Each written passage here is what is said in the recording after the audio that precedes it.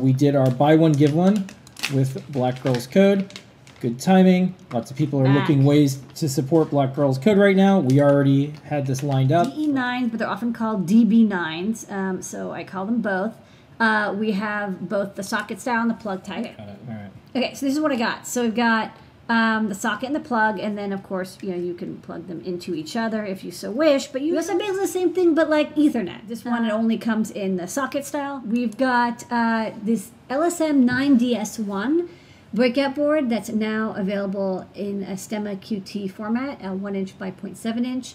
We've got accelerometer, magnetometer, and gyroscope data. So you get all 9 degrees of freedom out of one chip. We have the SHT C3, and then we made this in a Stemma QT format with a nice little cutout.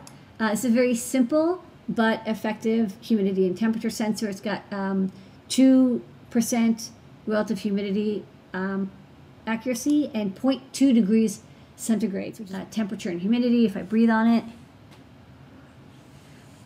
it reacts nice and fast to the breath, which is both warm and humid.